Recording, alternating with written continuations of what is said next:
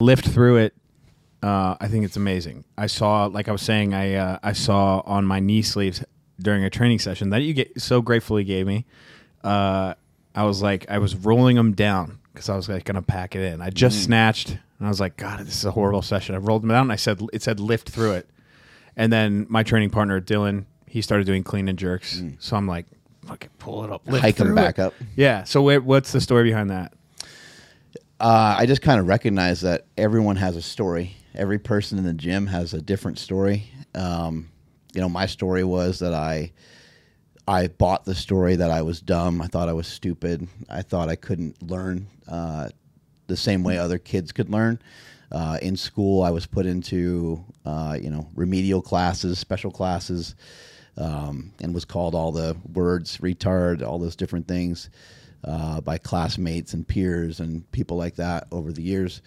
And so that is something that I needed to lift through. So I think each person can find something, running, lifting, playing the drums, being in a band. Like, I think each person can find their own version. It doesn't necessarily have to be lift, but for me, it was the physicality that kind of helped.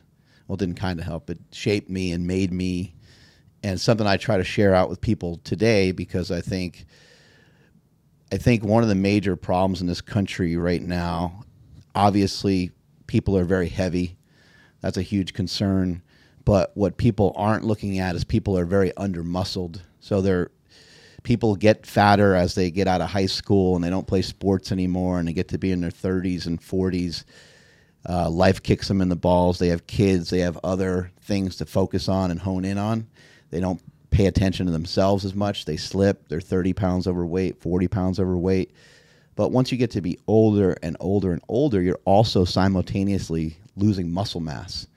And that is one of the biggest detriments. So even though I would love to say, like, hey, not everybody really needs to lift, I think everybody really does need to lift. Yeah, I like that term you brought up, under-muscled. Yeah. In fact, it seems like a very simple one, but it's eloquent because it's been my approach to talking to people so much about training. So many people, if they want to change the way their body looks or whatever, they instantly think about the calories in versus calories out, which is how it works, right? And they're mainly thinking about calories in. They're not really thinking about how they're going to get anything out. But their version of calories out is like this massive production. I always say, like, take small steps, literally. Like you I don't know what video it was, but you started talking about the 10-minute walk, and then there was the studies, and that was the simple way of getting the calories out. But another simple way is just to have fun, resistance training. And I also like calling it resistance training lately, even though we could call it weight training or weightlifting. But yeah, like, under-muscled is a great term. So many people fall so far behind, and then, like you said, like, the ball keeps rolling and rolling and rolling, and they become 30, 40 pounds overweight, and they're not 20. They're 30, they're 40. And the question to ask, too, is, like, how much would you need to do to hold on to some muscle mass? Like, probably not a lot, right? You probably wouldn't need to do much. Like, I'm just talking about you have similar muscle mass to when you were 19, 20, something like that. Now, some people may have played sports and things like that, so they may have had a little bit more muscle mass. Maybe they wrestled and they had some resistance with the particular sport that they chose. But for the most part, I mean, you're not really asking for much. I think it would take maybe 2 or 3 training sessions a week to be able to hold on to that muscle mass. You just end up in this state where you're going downhill fast. And I always say strength is never a weakness, and weakness is never a strength. And the whole thing behind that is also this idea of, people are very under-muscled. They're not strong enough to take care of themselves. My father ended up in the hospital a couple years ago. He was in the hospital for 70 some odd days in Jamaica Queens Hospital in New York City. And they couldn't figure out what's wrong with him. They did all these studies and tests and stuff. He had something wrong with his stomach. Years prior, he had cancer somewhere in his stomach as well. And the first thing they had him do, so my dad has always been like over 200 pounds. He's only like 5'3" or something, or 5'4". And so that's pretty heavy.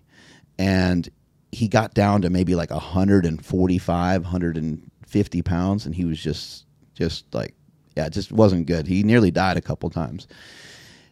The first thing they had him do is they had him hold onto a walker, and they had him doing these little mini tiny squats.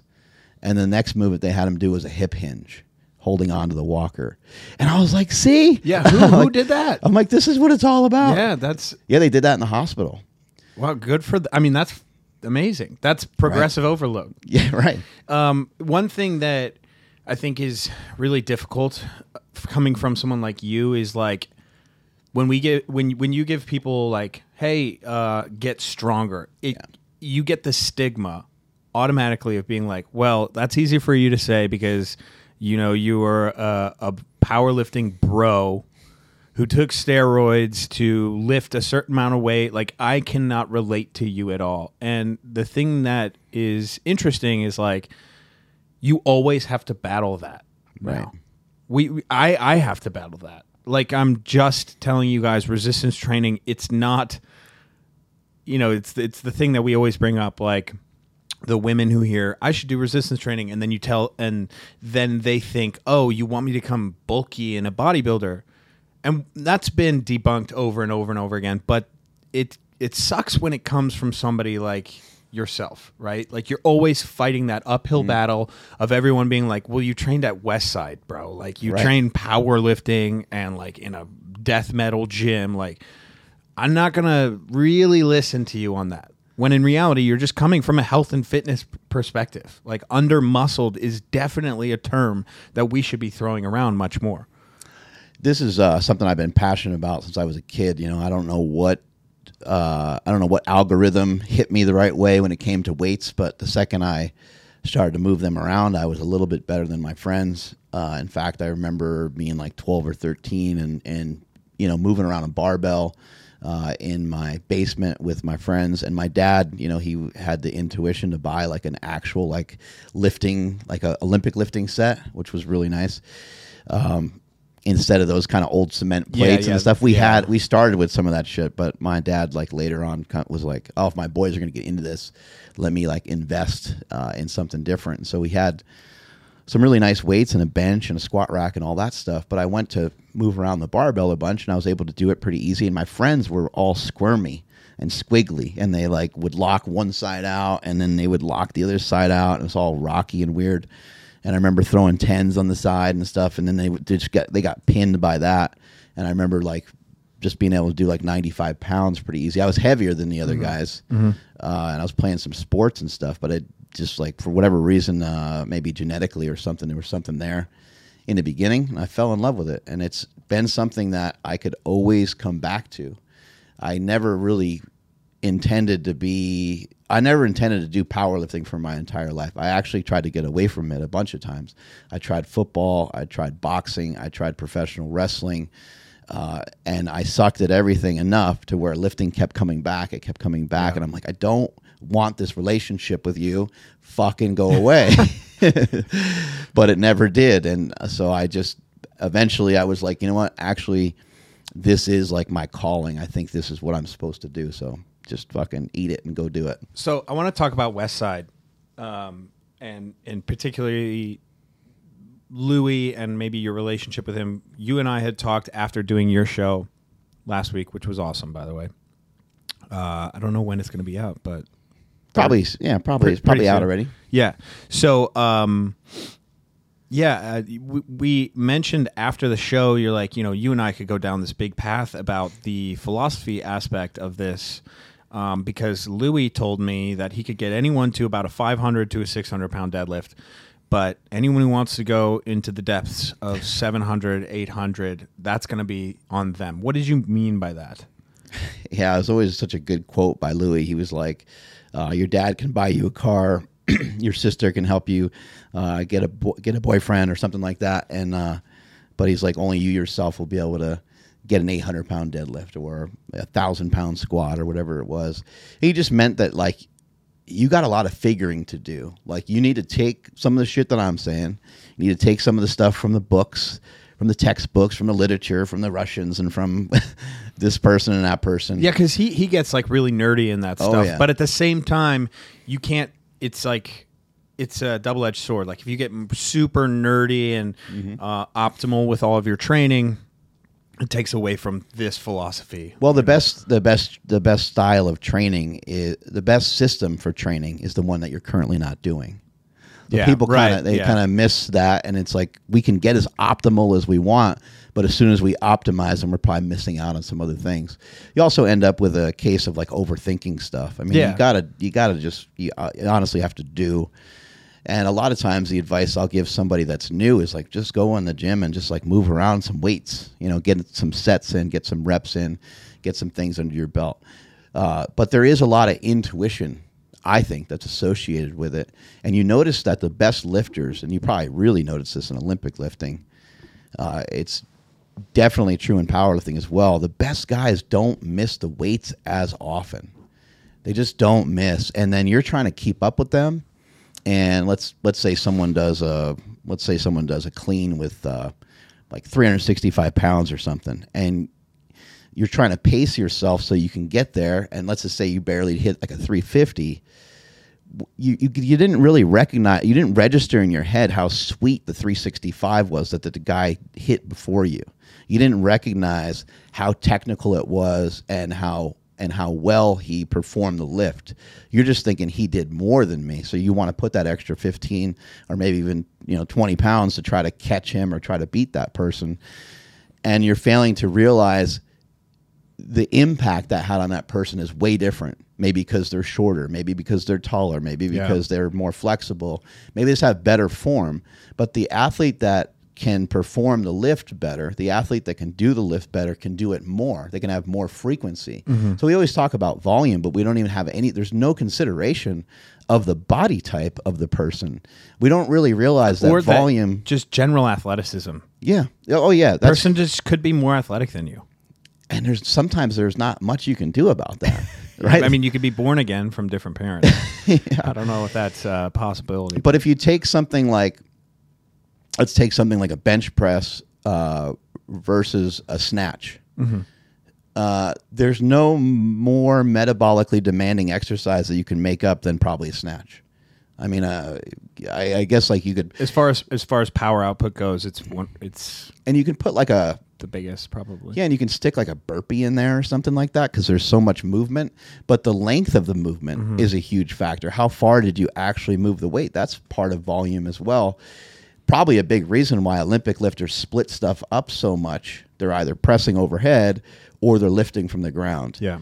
How often do you lift from the ground and press overhead? Like it's probably just like not done in a ton of sessions unless it's broken apart, right? So to get back to Louis, like again, he always dove into this a lot. Like he made sure to explain that he was into the science behind all of this, but at the same time, he was telling you like, I can't bring you the science that's going to get you. How did he balance that? Like, how did he create that environment at Westside? And like, what was that experience like? And I want to know more from like the science is potentially there, but what's it really like? I think this is sums it up pretty good. Louis Simmons and Westside Barbell in Columbus, Ohio was famous all over the world. He was communicating with people from many different countries. There would be people that would fly from Sweden, Iceland, Russia, Ukraine, Germany, people from all over the place. Sometimes it'd be someone just from California or New York, but every single week there was somebody new in there, an NFL strength coach, the strength coach of Notre Dame, the strength coach of Clemson. Yep, I know the Clemson one. Yeah, these big football factory places, and from all kinds of different sports, because people were just recognizing, like, it's important to be strong. And so Louis, when you would ask Louis about certain people that came through the gym, because he had so many famous and great people that came in, especially people that were highly touted in strength and in fitness. I remember asking him, I really looked up to Charles Poliquin when I loved the information that he had out there, all the stuff he talked about with eccentrics, and he had a huge impact. He was the first guy to really talk a lot about branched chain amino acids, one of the first guys to talk about fish oil. he was like just bringing all kinds of stuff to the forefront that no one else was thinking about, 20, 30 years ago. I said, Louis, how's Charles Poliquin? I know he came out here. And he goes, oh, Charles is a great guy. He goes, he sat right there. And we're in the gym. We're at Westside. I was like, oh, did you learn anything from him? Or like, did he show you guys anything? Or he goes, he sat right there. He just sat right next to that box over there. He sat on that bench. And his point was, he came to the Westside and he didn't fucking lift. He just wanted to watch. He just watched. Yeah. He's like, this is not a spectator sport. He's like, you got to be involved. You got to actually do it. Yeah. So that kind of goes back to the whole thing of like, you got to find the answers. It goes back to what's on my hat, which is my brand within you. All the answers are on the inside, but you're not going to ever find them if you keep stumbling over science and you keep reading and you keep researching. You're not going to find them that way. You're going to find them by, okay, yeah, you're going to read or have an input from somebody. Ideas got to come from somewhere. Your ideas are always going to form out of like conjectures that you make against other maybe previous beliefs that you had, or it's going to come from some sort of piece of new information. But then you have to go and implement it. I mean, how many people are out there right now listening to podcasts, listening to books on tape, listening to all kinds of different information all the time? And it's not lack of information, it's lack of action. People need to actually go and do stuff. Even if you do it kind of blindly and you fuck it all up and mess it all up. If somebody that hurts their back on a deadlift, it's like, I think everybody looks at that as a bad thing, but you start to learn from that. Yeah. And then you also learn the art, which is a fucking wonderful art to learn how to train and still make progress when you're kind of fucked up. One thing I loved about Louis' like methodology, and I honestly, I've been pretty open about things that I disagree with him saying as far as like... Oh, he had the answer to everything. He was very sure about Olympic lifting and everything like that. Right. But beyond that, one thing I really, really liked was that he brought dynamic effort to a world where dynamic effort was not even considered. So, for like in weightlifting, dynamic effort is what we do every day. So I don't have to fucking worry about it. So just by snatching and just by clean and jerking, I'm essentially doing dynamic effort deadlifts. Like I really am. Like you can't jump up onto something slowly. Yeah. Like you can't really do a clean with X amount of weight slowly. And, which won't happen. The beautiful thing is the percentage, it falls right in line with what Louis wants prescribed. It's just probably not as much volume because the movement is too technical. So like Louis would have these workouts. I mean, I know you would know more about this, but you'd be doing like 12 sets or 20 sets, but it would be at 50 to 65%, and usually 60 seconds to 120 seconds rest. And that was the dynamic effort days. But you were doing smaller ranges of motion than a goddamn snatch.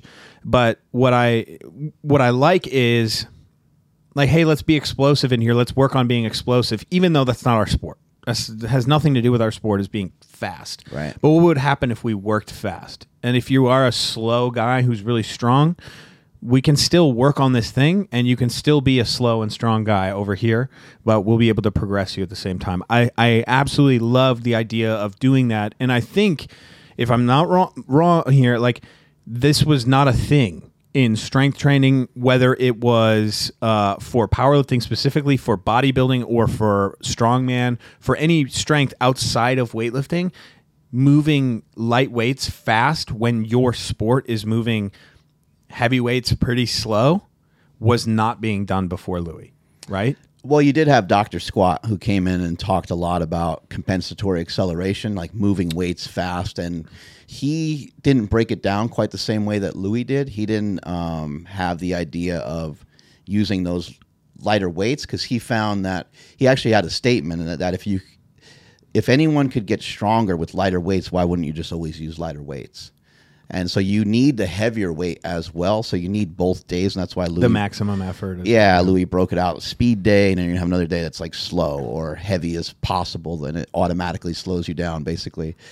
But yeah, Dr. Squat, he squatted over 1,000 pounds at like 260, and he was one of the... maybe not the first guy to squat 1,000, but one of the first. And he talked a lot about compensatory acceleration. And his idea is actually really, really nice, and any athlete can implement this. Once you have the form and technique down of any movement in the gym, try to work it explosively, not necessarily out of control. I think people confuse the two, and they start going like crazy on certain things. But once you get the idea and the concept down of maybe, let's just say, like dumbbell bench pressing or doing some overhead presses, whether you're seated or standing, once you get the motion down, then try to really push into it as hard as you can, because those 80-pound dumbbells, you can have them kind of represent 100-pound dumbbells. Yes. Just by moving fast. Just by the exertion, right? There's different ways of doing it. That's a valuable piece of advice, because so much of what bodybuilders or so much of what people do, like the most common cue in the gym is like slow and control the weight. Right. It's like that does have a ton of value, by the way. That's a great place to start. Yeah, eccentric loading, like nice and control, make sure all your positions are right. But once you become a little bit more of an advanced lifter, like trying to do things fast is rarely seen. But you do. I mean, I think the most advanced power bodybuilders, Right. they're going to pick up, 100-pound dumbbells, and they're going to pop them off Right. the chest as fast as they can. I think it has some merit for some muscle growth as well. But where Louis was really a genius was with innovation. So he took the shit he made, man. Oh, it was unbelievable. He made the reverse hyper, and he was really big on the glute ham. He made the reverse hyper. That is crazy. That thing's incredible. It's incredible. And we're talking to an inventor here. So you invented a thing, and now it's a thing that is part of Over 1 million slingshots sold. Yep. Yeah. But the fact that he was like, I have this vision for, because like the back extension is a fucking staple in Soviet training. Yeah. Like it still is today. Like Dmitry Klokov was on a video with what's his name? Bradley Martin. And he was like, I do this 3 times a week. And he was saying it was just back extensions. And he took Bradley Martin through back extensions with weight on the back. And I love the idea, and I know you know more about this, but the fact that we can support the spine and work the other way, right? So you get traction and flexion and extension is like that. That's so cool. And it's what's crazy to me is like it seems like such a legitimate instrument that nobody like it's not. It's hard for me to fathom that Louis pretty recently invented that thing. It seems like such a staple, Yeah, Louis was crazy. He was always trying to invent all kinds of stuff. He invented a bar that had springs in it, and as you go to press it, I think someone else makes it nowadays, but as you go to press the weight, you could contract inward against the springs, and as you go to or you could press outward against some springs to like work the triceps versus working the chest when you're going inward. He made all kinds of stuff. What weight releasers? Did he start doing that first? Yeah, I've never seen weight releasers before him, but like he took the bands, he took the chains, the weight releasers. The bands came from a guy named Dick Hartzell who used to own a company. I don't know if they're still around anymore. Jump Stretch, and Louis had this idea of attaching a band to the barbell, which at the time was pretty wild and crazy. No one was really doing anything like that. No. It's still not utilized enough. It's insane that it's not utilized more. Bands and chains are absolutely amazing. The weights are lighter at the bottom and heavier at the top. Remember I talked earlier about the art of training around and through injuries. That's a great way to train around injuries. You get the axial loading of the weight pushing you down really hard, but when it's in the most compromised range of motion, it's as light as it. Absolutely. So take the chains, for example. You have like a 20-pound chain. If it's on the side of a barbell for something like a squat and you have a lot of knee pain, well, at the very bottom of the squat is where the chains are going to completely deload. You should have it set up so that the chains are almost completely deloaded off the bar. So you got this 20-pound chain that, 5 pounds of it, 10 pounds of it, 20 pounds of it now is on the ground. And as you go to come back up, more and more of that chain piles up. You get a similar reaction to the bands. They're just a little harder sometimes to manipulate so that you're zeroed out at the bottom. And you wouldn't really want that because then the bands get too slacked and they get too crazy. But for force production and for speed, bands and chains are absolutely amazing. If you're to think about it this way, like if you were to take a wiffle ball, a baseball, and a shot put, which one could you throw the furthest? I mean, there's a lot of reasons physics-wise that I am unaware of, but there's a lot of reasons on why the baseball would be the one that you could throw the furthest. The wiffle ball is too light and the shot put's too heavy. So you need an optimal weight. And when you go to lift, there's a lot of deceleration that actually happens that you don't even think about, but your body is smart. Even if you throw a punch, you can throw a punch pretty hard, but you can only throw a punch as hard as your body is willing to decelerate. Otherwise, you're going to throw your shoulder out. And on something like a bench press or something like a squat's a great example because you can really lock your legs out really aggressively and hard and kind of start to end up with some knee pain and almost some hyperextension of the knees.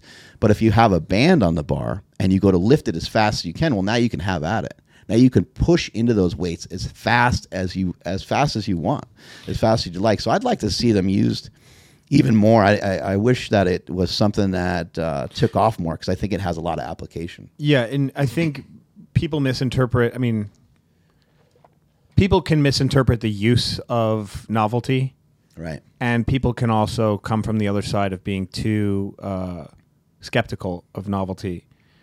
They'll see, oh, you got this chain, this band, this thing, and at the end of the day, question all the time, this person should probably just be doing a push-up, right? But from our perspective, we are simply just saying they are brilliant pieces of equipment for the right person at the right time. And if it's really, it's hard because earlier you're don't think so much, don't try to be optimal. And now we're saying it has to be for the right person at the right time.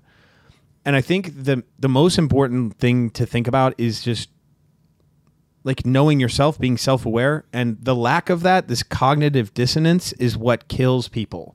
It's people not understanding enough of their own training, of their own body, and just going for crazy shit. That's when crazy shit is bad. I always point it to CrossFit. I think CrossFit is actually a really great methodology. I genuinely do. However, when it's at its worst, it's worse than most.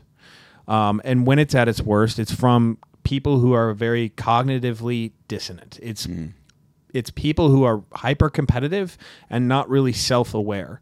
And when you are not self-aware and you're doing movements like a butterfly pull-up or a snatch, clean and jerk, these movements that are very difficult, muscle-ups, if you're not self-aware when doing that, you can get injured. You likely will get injured from it.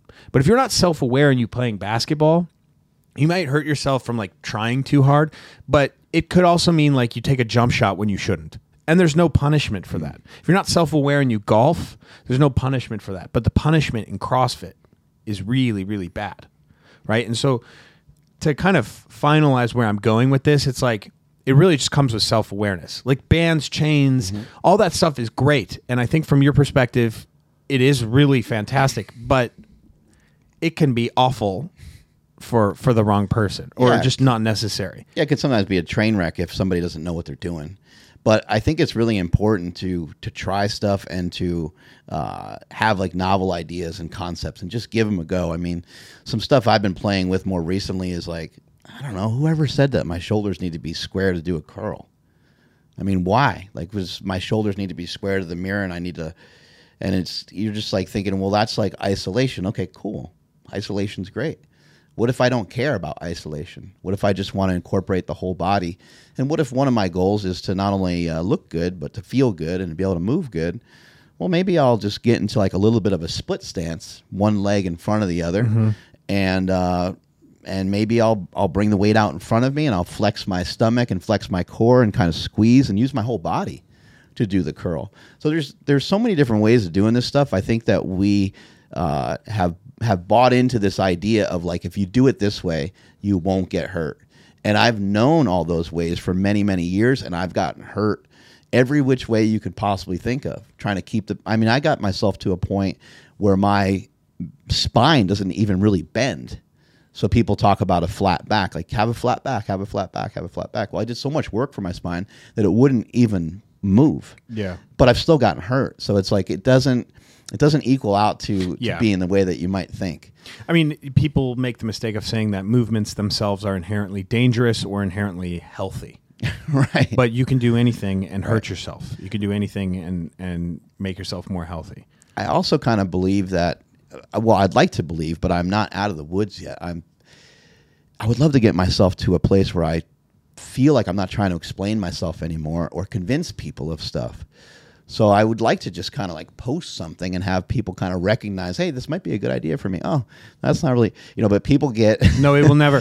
They get a little crazy with it. That will never happen. I know. You just posted a video of Isaiah when we were all training, and Isaiah did his, he calls it a rim check or something. Oh yeah, where he just goes up and jumps, and he can look down the rim, like literally look down Insane. into the center of the rim of a basketball hoop. It's like which is 10 feet off the ground. Yeah.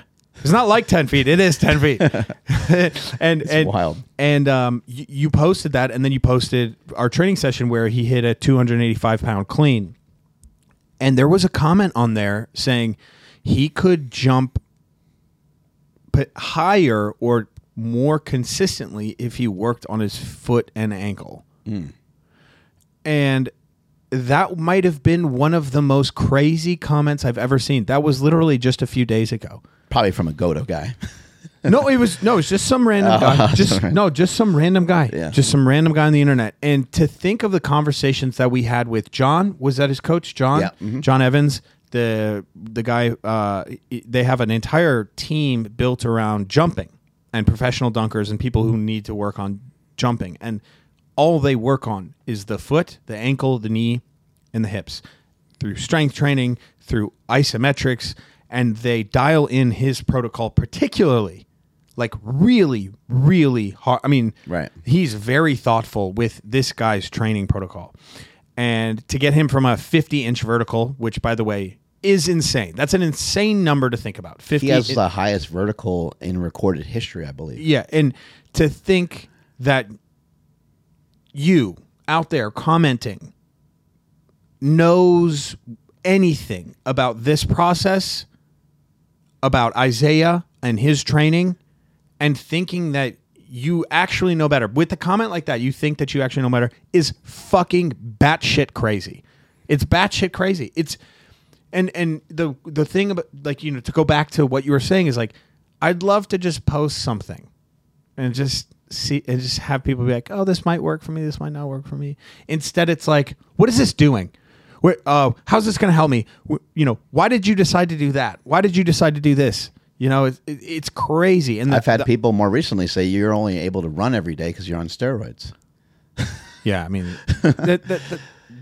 I understand the point, and I'm open to it. I understand. Yes, steroids can help you recover. So I see the person's point, but why would you have that be a limiting belief system for yourself? Because when you say something like that to me, you're saying I can't do what you're doing because I don't have the same conditions. And what a horrible spot to be in. What if I said that about your shoes or your lifting belt or your gym membership, or I can't afford a gym membership, so it's easy for you to say. It's like, how many times are we going to keep saying this? How many excuses are we going to come up with? And why bother adopting a limiting belief system? How does that serve you at all? And to put it out there too, and to have other people kind of see that, they're like, yeah, I think that's, these guys are on steroids, so that, they can't. You can't gain muscle. You can't get stronger. You can't get faster without them. So this is, again, the thing that is it's very blurry because it stems from the muscle magazines where someone would sell creatine or sell whey protein, and they would have Jay Cutler, right? And so people automatically associate that with Mark saying, hey guys, like, it might be a cool idea to switch to running. Or doing something different. And they go, the only reason you can run, they start freaking out. Right. There's a middle ground, Like, people think that everything has to be black or white because it's easier to be on one team or the other than to think in the middle and just keep bouncing around back and forth. And it happens a lot on the internet. Just like I said, convincing people of stuff like I've been powerlifting for a really long time.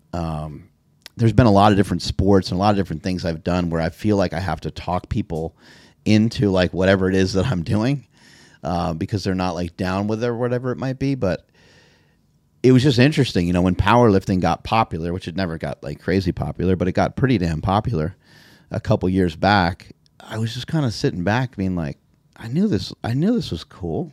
Like I knew that lifting weights was cool. I knew that like eventually people will get it, and thank God like CrossFit came around, put more barbells in people's hands and got people more open-minded about moving these weights around. It also got people more open-minded of what lifting can do for women.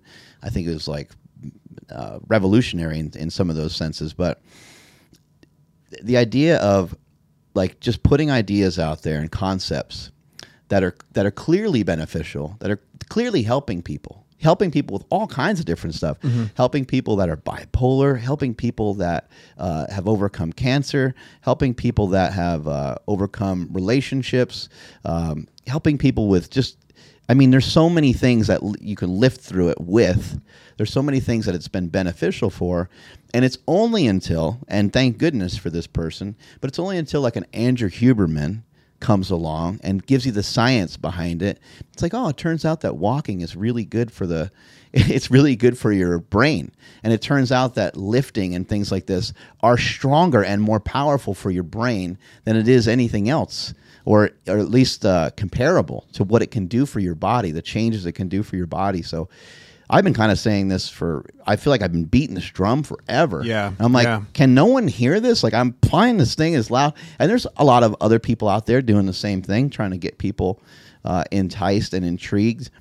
But if you're not moving your body around and you're not exploring it and you're not pushing yourself, I have a hard time listening to you about your anxiety or your depression, because I'm just like, I can be sympathetic to the fact that maybe you're in a spot where it's really difficult for you to get started. And that I do understand. That makes sense to me, that you have a hard time putting one foot in front of the other.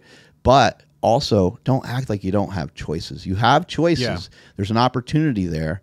And I had a brother who died from... I'm able to speak upon some of this stuff because I think my own family experiences. My oldest brother died. He was bipolar and just had a lot of issues with drugs and things like that. And so I saw that struggle. I saw him get in shape and get strong. I saw him get obese. I saw him just be all over the place. My own mother died basically of being obese, and I think her sleep ultimately is what ended up just having such a negative impact on her that it killed her. But she just got herself to a point where she felt like she couldn't move.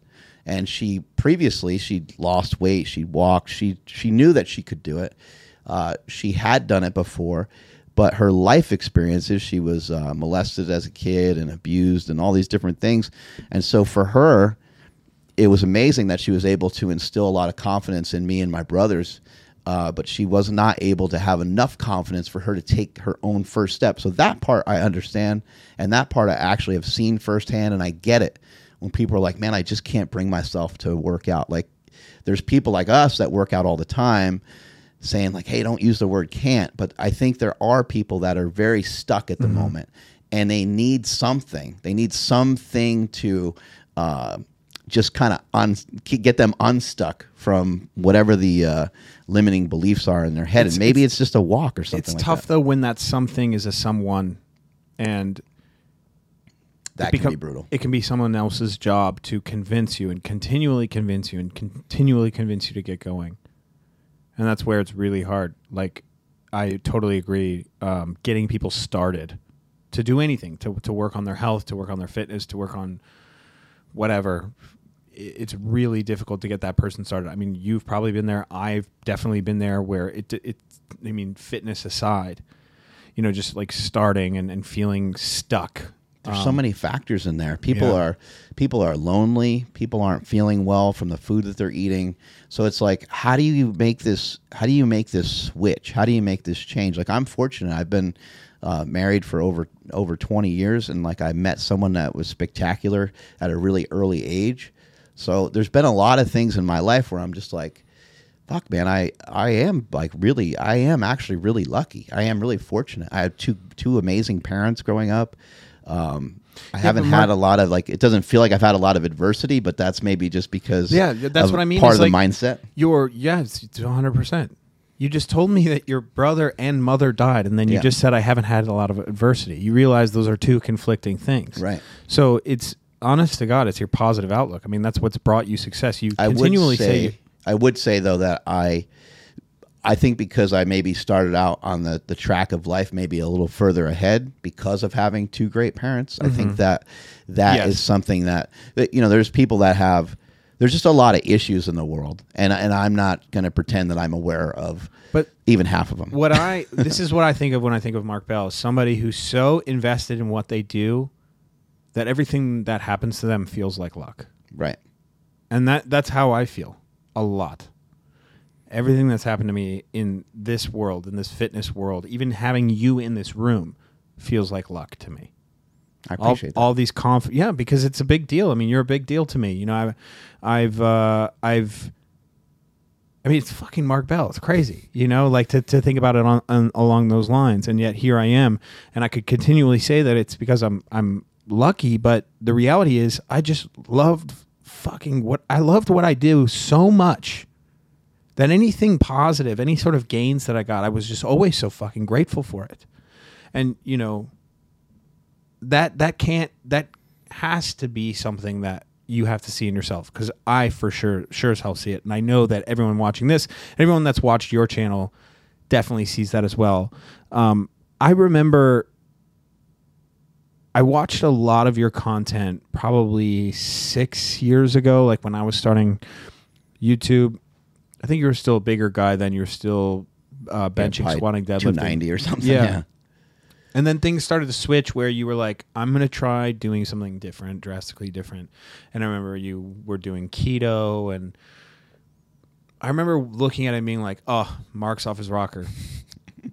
I'm done with this guy. Like, screw him. No carbs. Get out of here. Yeah, like, but you eat carbs now, right?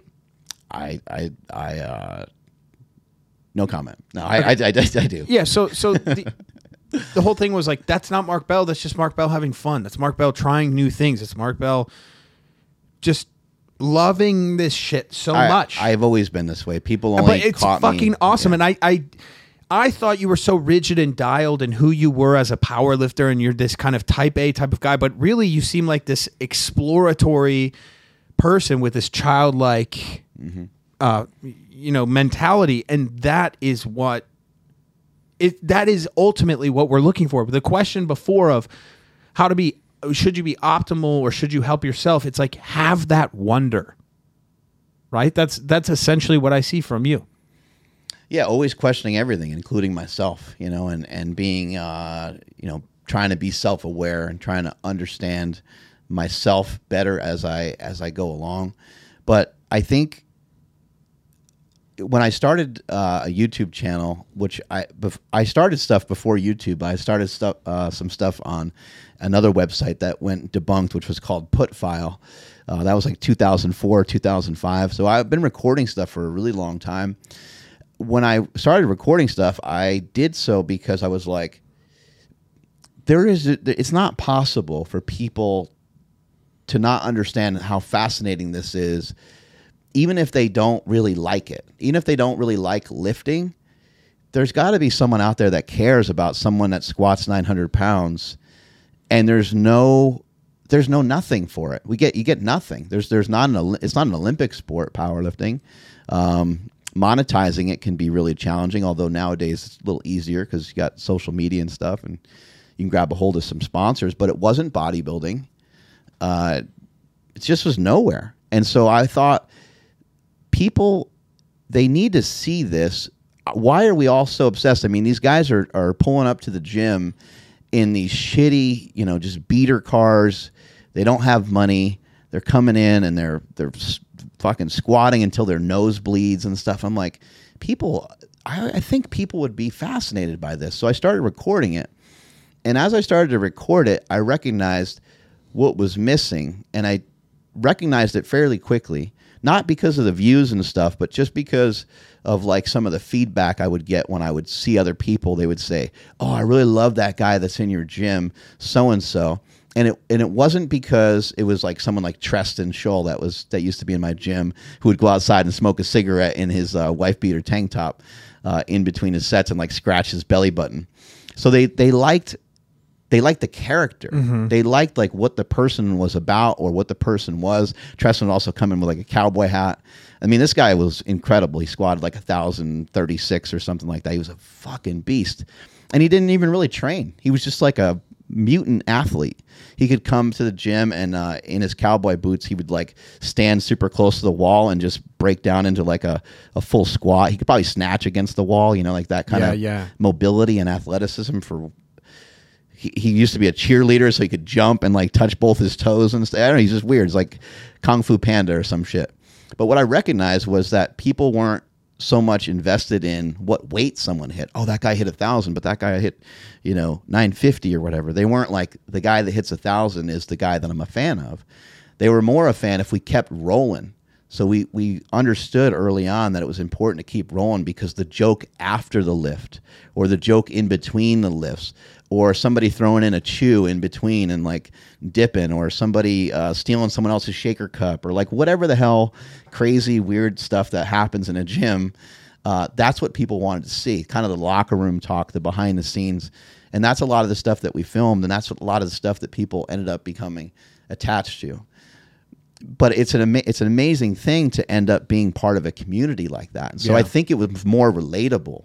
When people kind of saw that, they're like, oh, these are, okay, the 1,000-pound squat, I don't know what that's about. These guys are crazy.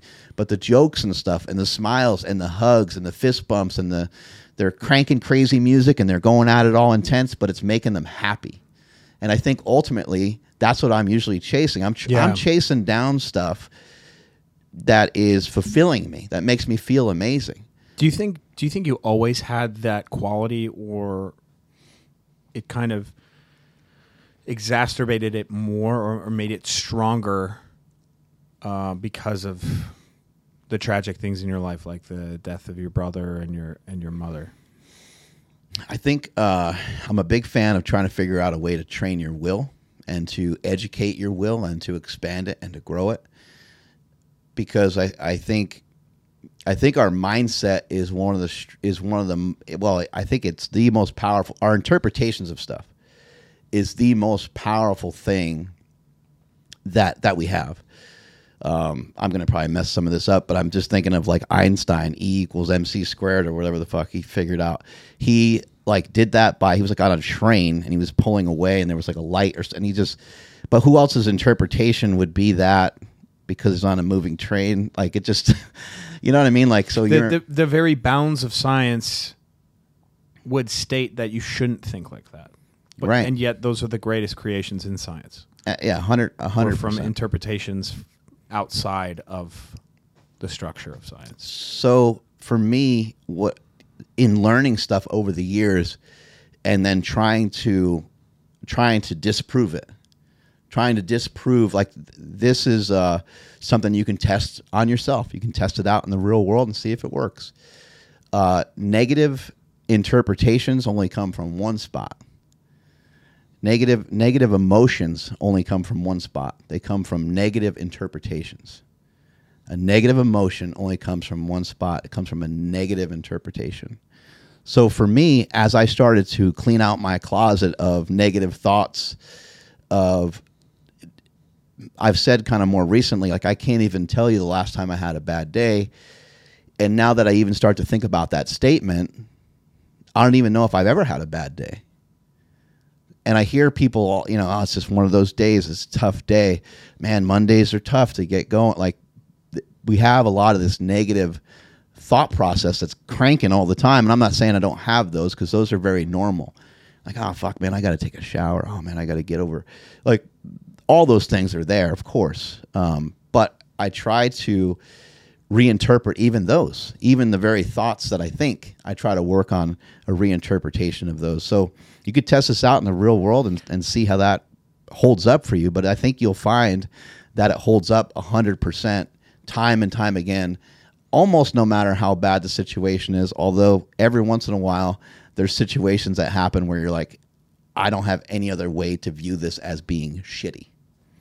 And it would only take time then for that. Like I think if something really tragic happens in your day, it's going to be impossible for you to not interpret it as tragic and interpret it as a horrible day. Right.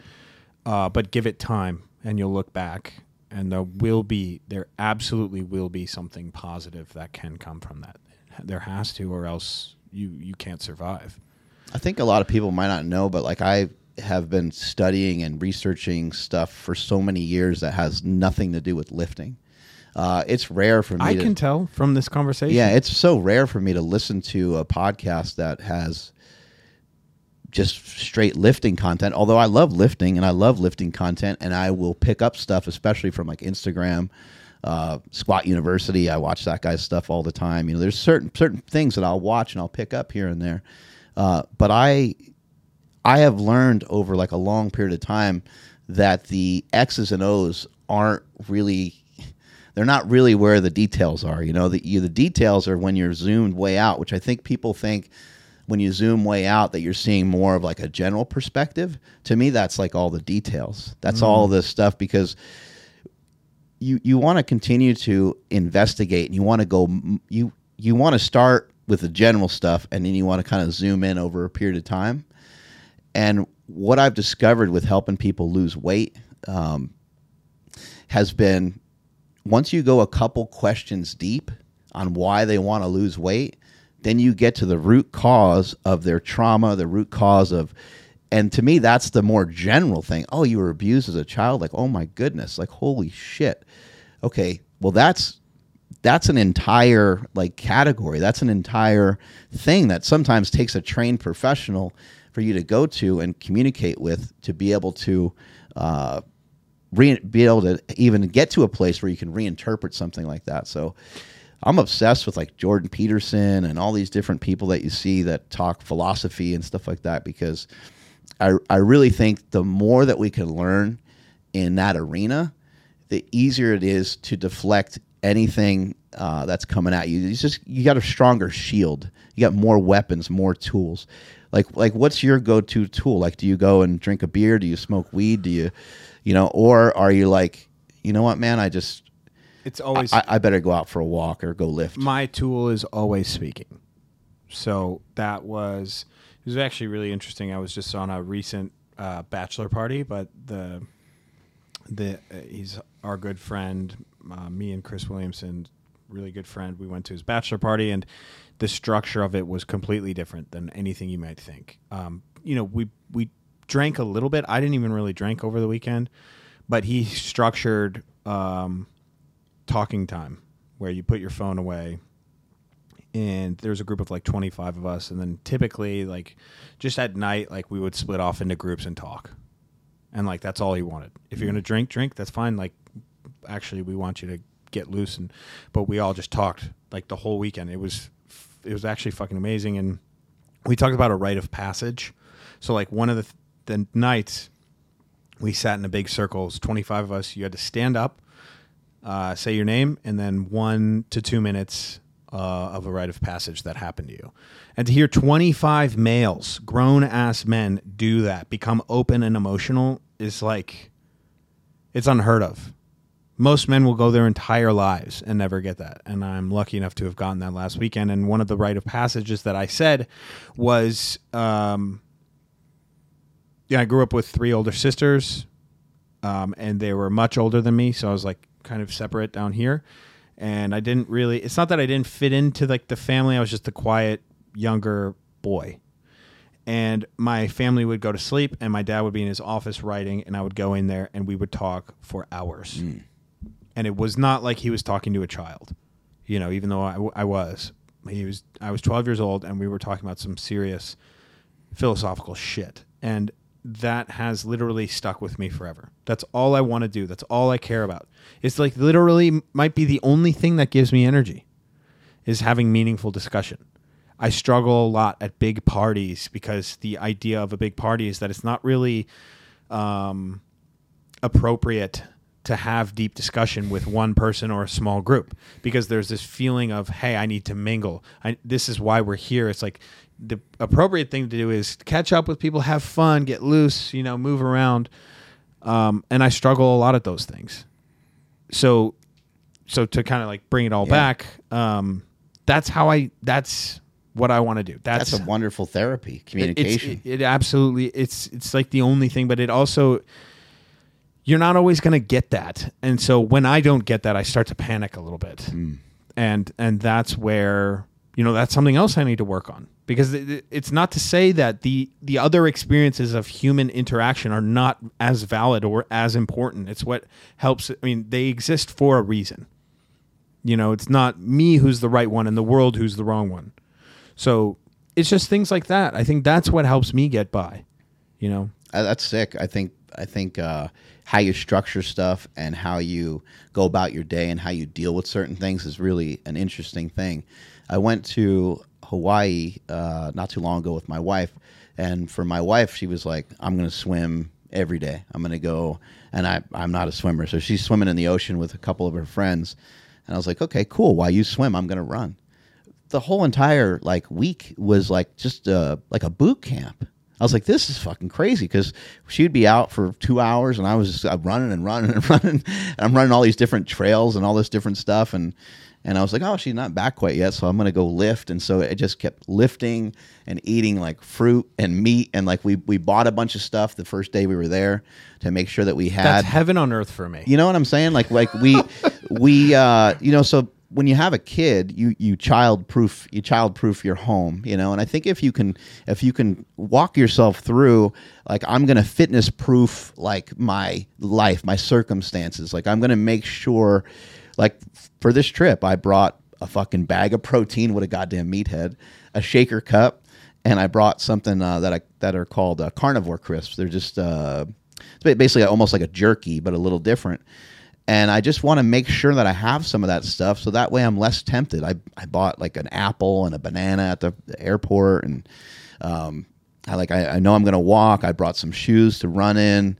Hopefully I'll run into Zach Bitter, who's a crazy motherfucker who runs ultra marathons, and I'll be seeing Nick Bear later this week to run with him as well. So it's and I'm around you.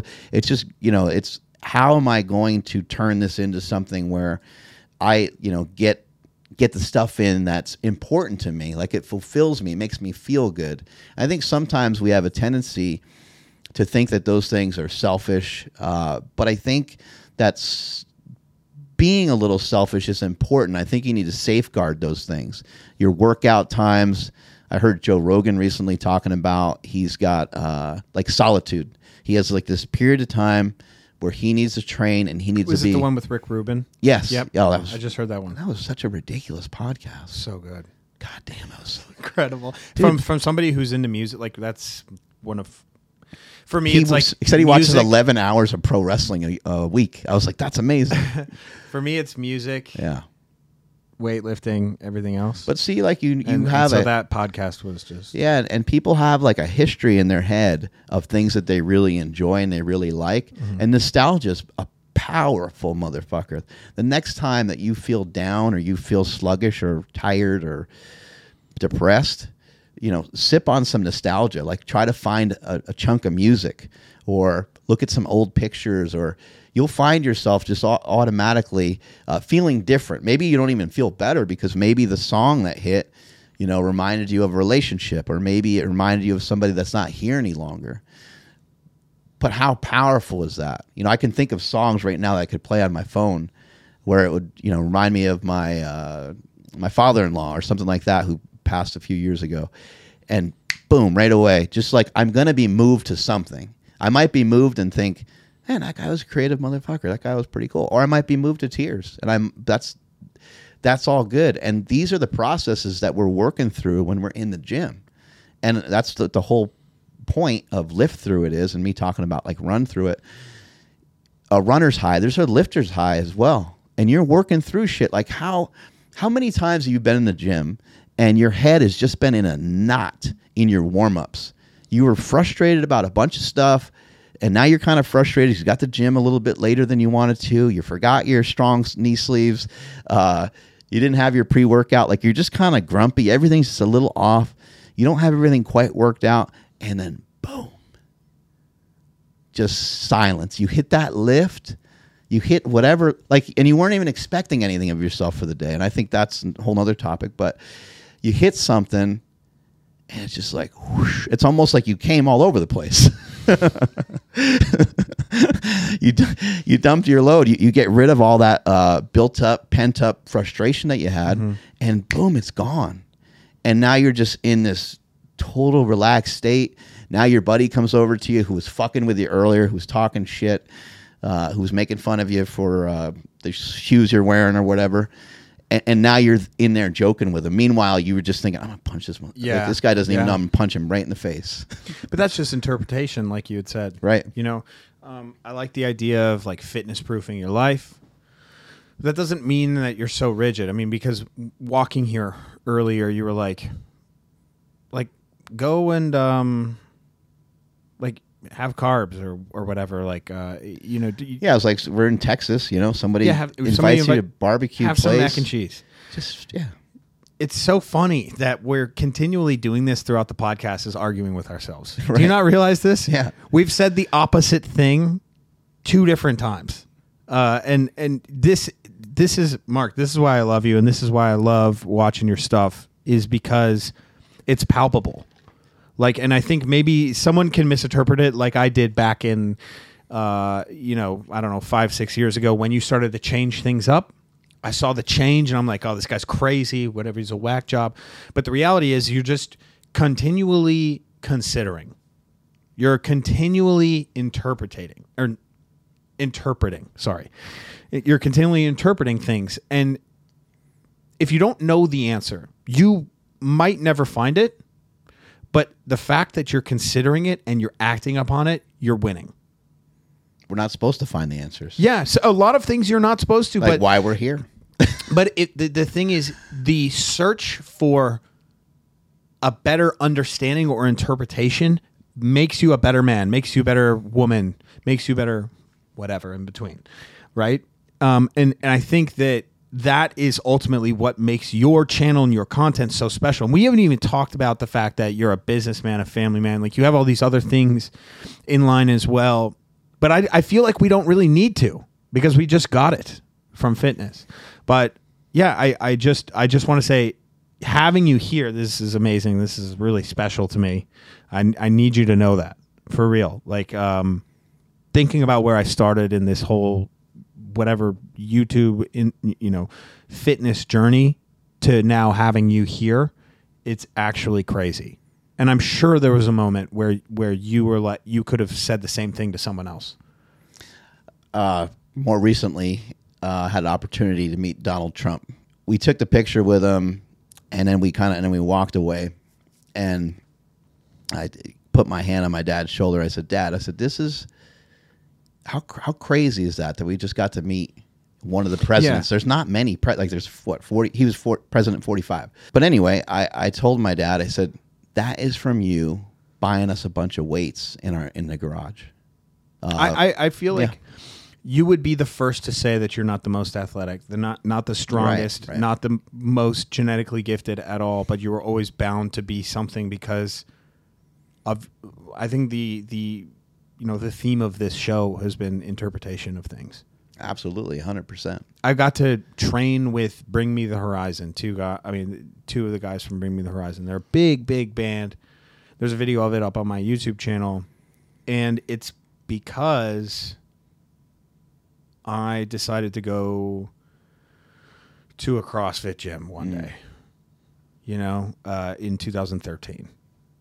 And that led me to down a certain path. And then I was on Chris Williamson's podcast 2.5 years ago, almost 3 years ago now. And we became really, really close friends. We're now roommates. And he invited me to go meet up with his friends who were on Bring Me the Horizon. It was backstage at a rock show where people pay hundreds of dollars to even be 10 rows back. And we were backstage. We were up in the dressing room, hanging out with them, lifting with them for 2 hours, went to lunch. And that was all because of that same thing. And it's all just based off of how I could have never done that and I wouldn't give a shit. Right. You could have never done any of this stuff and I don't think you would have ever really cared. I think you just... It was for my own self-exploration. And fun. Yeah. Yeah. I didn't have any answers. Never knew I would end up, with my brother on Joe Rogan multiple times. Didn't know I'd be part of a documentary, Bigger, Stronger, Faster. Yeah. Didn't know I'd own, the businesses I own. And I just had no idea. I had no idea of the direction. But it always felt good. It always felt like lifting always felt right, even though I did try to push it away a couple times. Every time that I gravitated to it and every time I've done it, it always feels right. Even now, like now I do a lot of stuff that's, respective to like running, jumping, throwing, in the gym. So you're going to see me doing like a lot of weird movements in the gym. And I don't just do some of the standard exercises that you might normally see. But a lot of that is just, again, it's me exploring new stuff. And when I explored keto, it wasn't too long until keto blew up. When I explored powerlifting and brought powerlifting more attention, powerlifting blew up. So I think the way that I'm training right now, I think some of the stuff I'm doing right now, and it's not just me, like there's a lot of people out there doing these things. People are going to start to recognize that if you're to do 1,000 reps a week, let's just hypothetically say, that some percentage of those reps should be devoted to something more athletic than just the lifting of weight, because it's done in like a one-dimensional plane. Mm-hmm.